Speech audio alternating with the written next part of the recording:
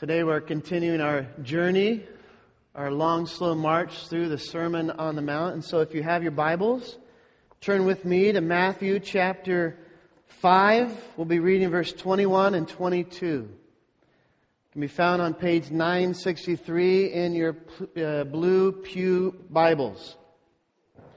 Challenge you to say that 10 times fast. Hear God's word from me and for you, Jesus' words to you. You have heard that it was said to those of old, "You shall not murder, and whoever murders will be liable to judgment." But I say to you that everyone who is angry with his brother will be liable to judgment. Whoever insults his brother will be liable to the council. And whoever says, "You fool," will be liable to the hell of fire. This is God's word for me, for you. The shortest chapter that I've read in any book over the last 10 years comes from this bright red book called Good and Angry. Redeeming Anger, Irritation, Complaining, and Bitterness by David Powlison. And you open up to chapter 2 is a very, very short chapter that is contained on a single page. The title of the chapter asks this: do you have a serious problem with anger? And the succinctness of the chapter is expressed in just one word: yes. So other than the chapter title, which asks the question, the word yes is the sum total of the entire chapter. And the question is, how can David Powlison, this author, be so sure? He hasn't met me after all. How can he dare say that I have a serious anger problem? I'm getting serious angry that he would suggest that I have a serious anger problem. You see, the Gottman Institute of Counseling talks about the iceberg of anger. Namely, that there is often a whole realm of buried and sometimes unexplored anger just beneath the surface of our lives. You have a serious problem with anger if you are irritable, cranky, grouchy, or testy. You are strong-willed, argumentative, and volatile. You are sometimes disappointed and disillusioned and perhaps now embittered or resentful. That you explode loudly or simmer quietly. If people close to you would confirm that you engage in quiet brooding, defensive withdrawal, judgmental thoughts, low-grade irritability, or a critical attitude. Are you beginning to agree with the author? Anger is rooted in frustrated desires. Turn to your neighbor and say it. Anger is rooted in frustrated desire. Of course, that was for them. It wasn't for you. How can David Powlison say that you have a serious anger problem? Why? Because we all experience and we all have frustrated desires. You want peace and quiet, you get none. You want your boss at work to leave you alone. It doesn't happen. You want your neighbor's dog to quiet down, for him to park his car in a different spot. This happens and this goes on for years. You see, anger is a confusing emotion. Sometimes it feels good to get things off your chest. On the other hand, anger can sometimes hide for years, simmering just under the surface of your life. It becomes hard to pinpoint, like irritability or a complaining spirit. Because, let's just be frank and honest, you might have a lot of things in your life to complain about. Or you might feel justified in your low-grade irritability. After all, anybody else in your shoes would surely not be coping as good as you are. And often, anger feels like an unwanted guest in your life, coming in from the outside. So you say to yourself, and rather convincingly at that, I'm not really what people would call an angry person. I don't really have an anger problem. Rather, I just get angry occasionally. And I'm here today to tell you with all the Christian love that is in my heart, baloney. And so I love what David Paulson says, a little tongue-in-cheek perhaps. He says this, anger becomes something that is happening to you or in you. You deal with it. You harness it, or liberate it, or manage it, or rid yourself of it. But you are not intrinsically responsible for it. It is going on inside you, but you, little angel that you are, aren't doing it. And he says one key to getting anger straight is to understand that when you are angry, you are doing something. Anger is not an it. Anger is just not one part of you. Anger does not happen to you as sort of this force that comes from the outside. You do anger. So I won't ask you to turn to your neighbor and say this, but you do anger. So Jesus really helps us in these two verses confront the seriousness of anger in our lives. And he alludes to what commandment of the 10, the 6th commandment. You have heard that it was said of old, you shall not murder, but I say to you. And this is really the first of 6 different times in this chapter, what some folks call the so-called antitheses of Jesus. And 5 of the 6 in this chapter 5 of Matthew have this structure. Number 1, Old Testament commandment, followed by number 2, Jesus' intensifying, clarifying, deepening, and fulfilling command. And then Jesus will just give you a little steps of obedience to put this into play in your life. And so it's important to understand what Jesus is doing in these "but I say to you" sayings. They occur 6 times in the chapter. Teachers and rabbis in Jesus' day would often contrast their interpretation of the law with other teachers. For instance, I might say something like this: Pastor Steve said something last week, but I say to you, right? But no first century rabbi, no contemporary teacher of Jesus would dare say, "But I say to you," after citing an Old Testament commandment. Jesus is alone and by His own authority saying He doesn't abolish the law and the prophets. We learn that from verses 17 through 20. So Jesus doesn't displace the Scripture, but He becomes its foremost authoritative interpreter. So just as Jesus is Lord of the Sabbath, just as Jesus is the new temple, just as Jesus fulfills all the ethical and sacrificial requirements of the law, so too, by saying, "But I say to you," He is in effect saying, "I am Lord even over the Scripture."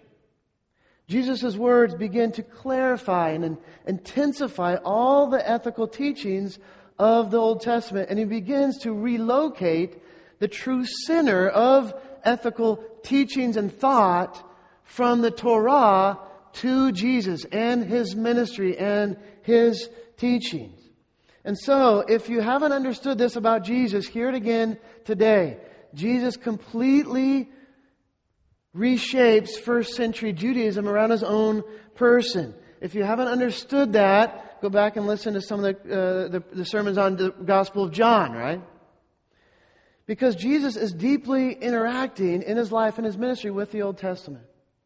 So when we come today to this teaching on anger, we may think Jesus understands, and He does. And then you might think, and so Jesus is going to let me off the hook. But He doesn't, does He? He doesn't let you off the hook. In fact, He deepens and intensifies what obedience to the 6th commandment, "Thou shalt not murder," truly means for your life and for mine. And Jesus gives us 3 warnings. First, Jesus says, everyone who is angry with his brother. Anger here is the word orgazimonos, which is not simply a short-lived explosive type of anger, a volcano, as it were. Rather, the verb is a present tense participle expressing a fixed type of anger. You could translate the phrase, is being angry, or is carrying anger, is remaining angry. And we have a great idiom for this in the English language, do we not? We say that so-and-so is nursing a grudge. In other words, keeping anger warm just under the surface of their life. And so this gets at all the iceberg emotions in the Gottman iceberg of anger. This is a person who is deciding to remain angry because of this hurt, or because of that situation, or because of this or that person in their life. Second, Jesus says, whoever insults his brother. It's a rather large category that NIV helps clarify by saying whoever says to his brother or sister, raka, which is a difficult word in Aramaic to translate, but it may mean idiot or dummy, or maybe even maybe Lucy's favorite word for Charlie Brown, you blockhead. And third, Jesus says, whoever says you fool, which if you know and have read the Psalms and the Proverbs, really gets at the moral character of a person. So many interpreters will say something like this: Raka insults the brain, person's mental makeup, while you fool insults the heart or the character, a person's moral makeup. So Jesus warns us against simmering anger, flippant dismissal, and verbal contempt. Ever been there? Those are the words of Frederick Bruner. Let me say that again. Jesus warns us against simmering anger, flippant dismissal, and verbal contempt. Do you have a serious anger issue? The answer is, you're not alone. We all do. And the consequences are all equally shocking and terrible. Liable to three things. Liable to judgment, as in culpable to condemnation by God at the judgment. Liable to the council, literally the Sanhedrin, the highest Jewish court of law.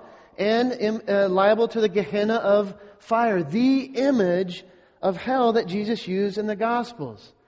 Are you beginning to sense and understand, if you haven't already before, as we read through the Sermon on the Mount, how complex, nuanced Jesus is? Jesus is not only the preacher of love and grace and compassion, though of course He is all those things. Jesus here is the preacher of judgment and hell. And often in our world today, believers will emphasize only one or the other. They'll fall off this cliff or fall off that cliff. But that is really remaking Jesus after their own image, what you'd like for Him to be. And if we've learned anything from the Sermon on the Mount, it's this: that Jesus is radical, that the sermon is revolutionary, and that the sermon often casts you back time and time again to trust Jesus in your poverty of spirit, because His righteousness alone and His grace alone is the only hope we have for sticking our little pinky toe into the Sermon on the Mount and actually obeying it and living it out and applying it to our lives. So today, let me suggest that the interpretation is pretty straightforward. It's really the application, is it not, that is hard for us to put into our lives. And so let's begin here with the application. Let's begin here. Say a man or a woman comes home from work. You come home from a particularly long day. Can you imagine yourself there? And you say, Pastor, it's not hard to imagine. That's like me every day. Stressed out, tired, overworked. But your desire when you come home and cross the threshold of your house is for peace, for affection, for encouragement. Perhaps, if it's not too much to ask for, a warm meal. But as you get home, your spouse immediately says to you, why are you late? And why don't you ever call? Don't you see the house is a mess? The kids are hungry. This is on you, right? This is your fault. You deal with it. Now immediately you feel just a joy in your heart. No, you feel immediately attacked. Your sunny disposition that you might not have had in the first place is surely gone now. And all of the desires that you had for this evening are slowly withering and dying away.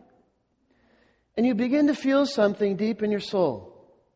That is an anger rooted in frustrated desires. And our culture will tell you to do either one of two things at this moment of potential conflict. Stuff it down and ignore it. Pretend like it never happened. Or dump it all out. Here we go. Tit for tat. The gloves are on, right? And some of you, what we call stuffers. Some of you are stuffers. You take the anger that's building within you and what do? You stuff it down, way down, deep in your soul. You don't name it. You don't acknowledge it. You don't ever imagine in a million years that you could possibly, just maybe have an anger problem. And so if you do anything with anger, it is something that simply overwhelms you and overwhelms your emotions. You simply don't register in any place in your heart or in your life or in your soul that, hello, I am dealing with frustrated and unmet desires. And so what do? You try, but often unsuccessfully, to mask it. And you wear a mask, maybe a smiling face, which only serves to hide the deeper wounds in your life. And friends, let me tell you this. For God to heal you in those deep places, you often have to take the risk to rip off the Band-Aid, to acknowledge the hurt, to acknowledge the anger in your life. Because sometimes it's a very healing process to simply acknowledge what is going on. God, I am angry. God, I am resentful. God, have I been carrying around a seed of bitterness for all the desires, for all my disillusioned dreams in my life? Lord, help me. Do you know, friends, that the Lord gives you all kinds of permission to name every single one of those hurts? That the Lord gives you permission at a heart level to name those hurts, to name all those umbrella terms for anger. On the other hand, some of you are dumpers. You meet anger with more anger. You dump it all out. And our culture at precisely this moment will tell you if you need to give that person a little piece of your mind, go ahead and do it, right? But have you ever asked, why does our culture say that? Why does our culture counsel us in this way? I love what Tim Keller says. He says the only heroic narrative in our culture today is this: be true to yourself.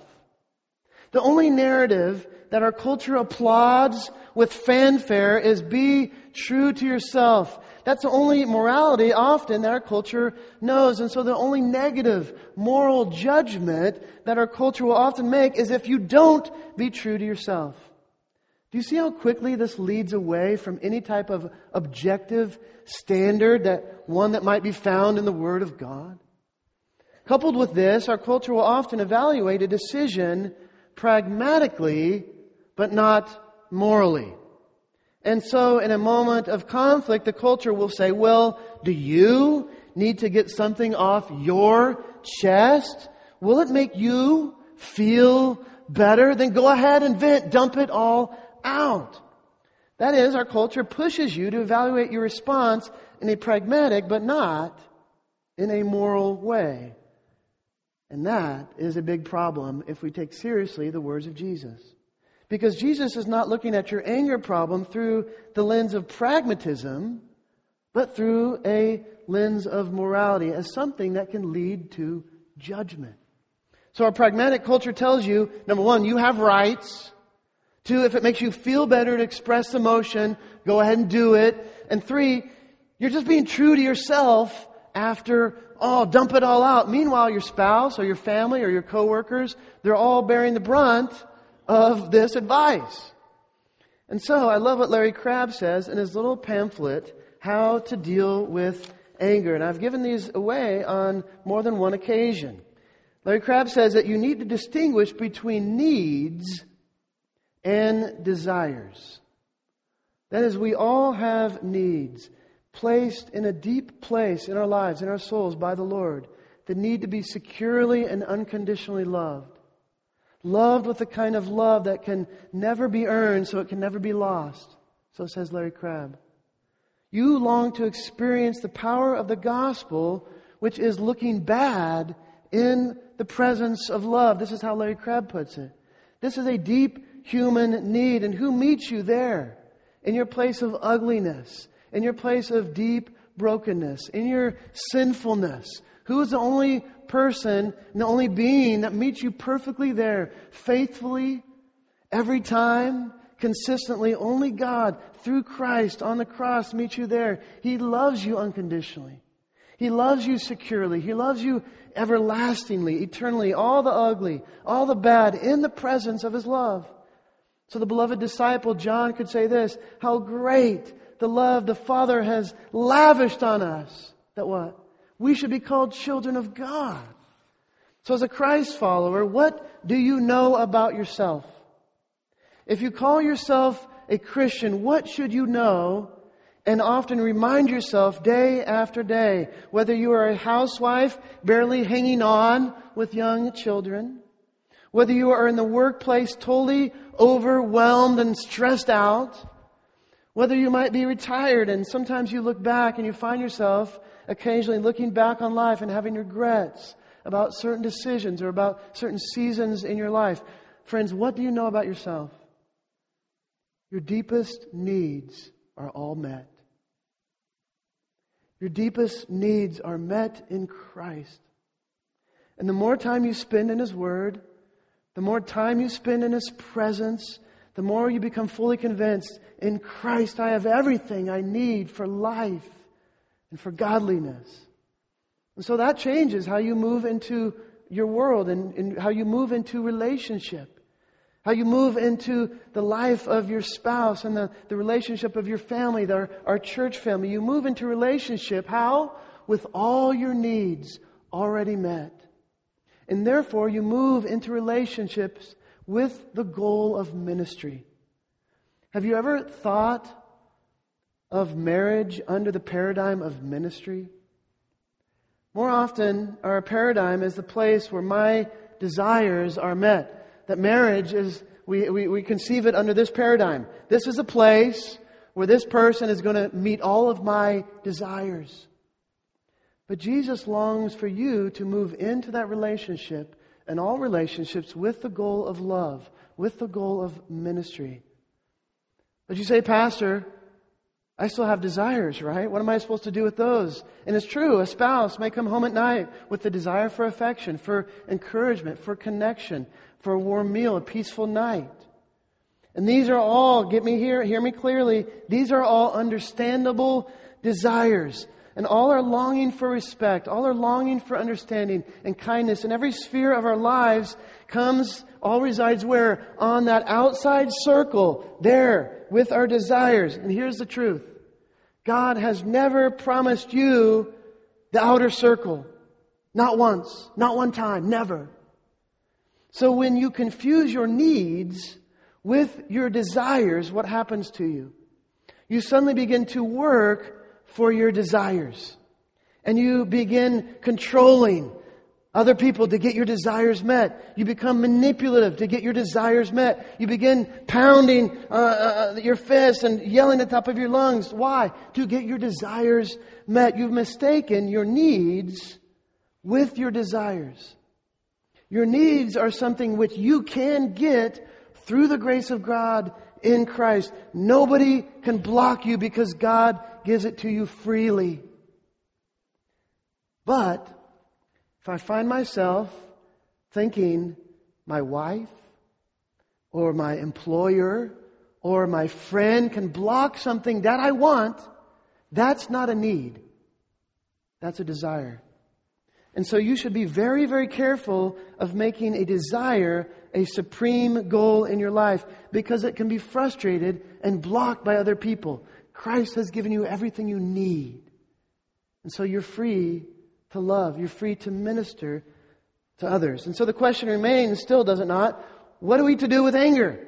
Do you express it? Do you not express it? And let me say this, and I wish I had a slide for you. The overarching general principle is this with anger.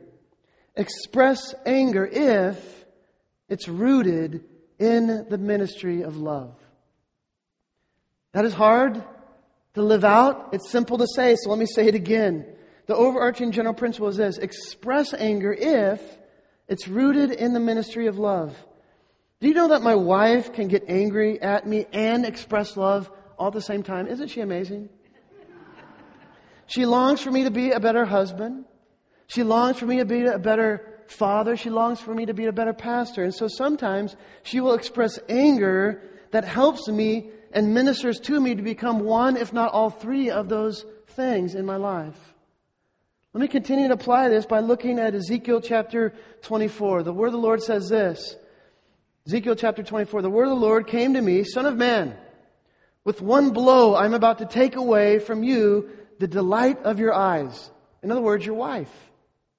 Yet do not lament or weep or shed any tears. Groan quietly. Do not mourn for the dead. Now, this is a hard passage because God is calling on Ezekiel to enact a symbolic and a prophetic act against Israel.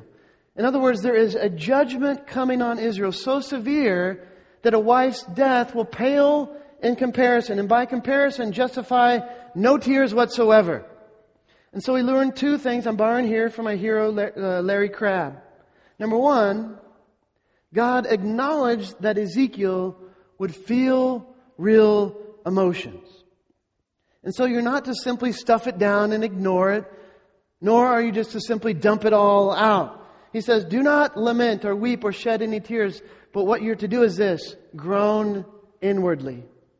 There is a grief coming. You are to experience, Ezekiel, the full weight of this emotion. You need to acknowledge this emotion before the Lord. And so with anger, when it arises within you, what are you to do? You acknowledge it. You don't simply superficially deal with it. Oh Lord, help me and forgive me again for being angry. No, you pray. God, I am livid. God, I am furious and I'm so hurt. God, I wonder if I'm becoming bitter.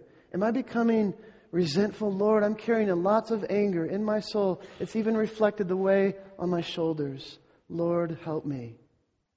You acknowledge it.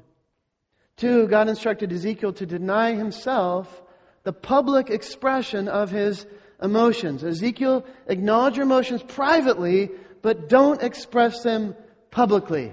Is that hard to do for you? Am I the only one? You see, God had a purpose for Ezekiel as he ministered to Israel.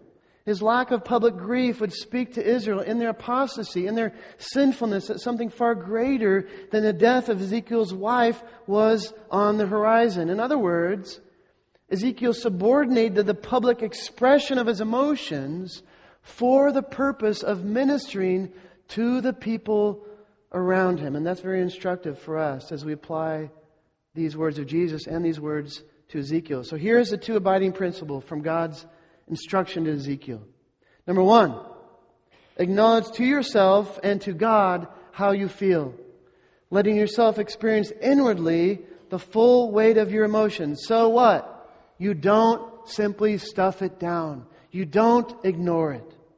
But 2, you subordinate the public expression of your feelings unless it advances the overarching goal of ministering to and loving others.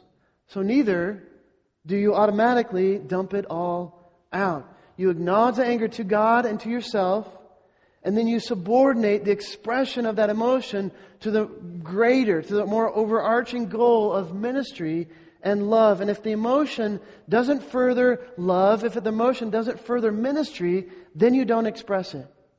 But if it does, and if it can, then you express it in its proper time and in its proper place. So let's go back. You're coming home. You just got attacked. You had a sunny disposition. It was all taken away in a moment. How do you react?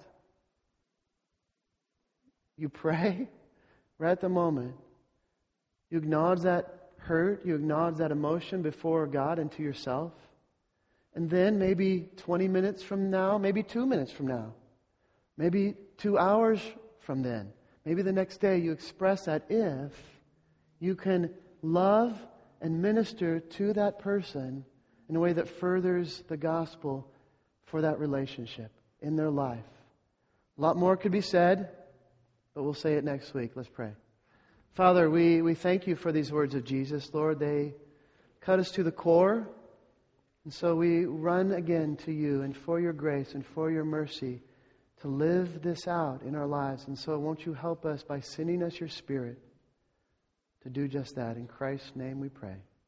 Amen.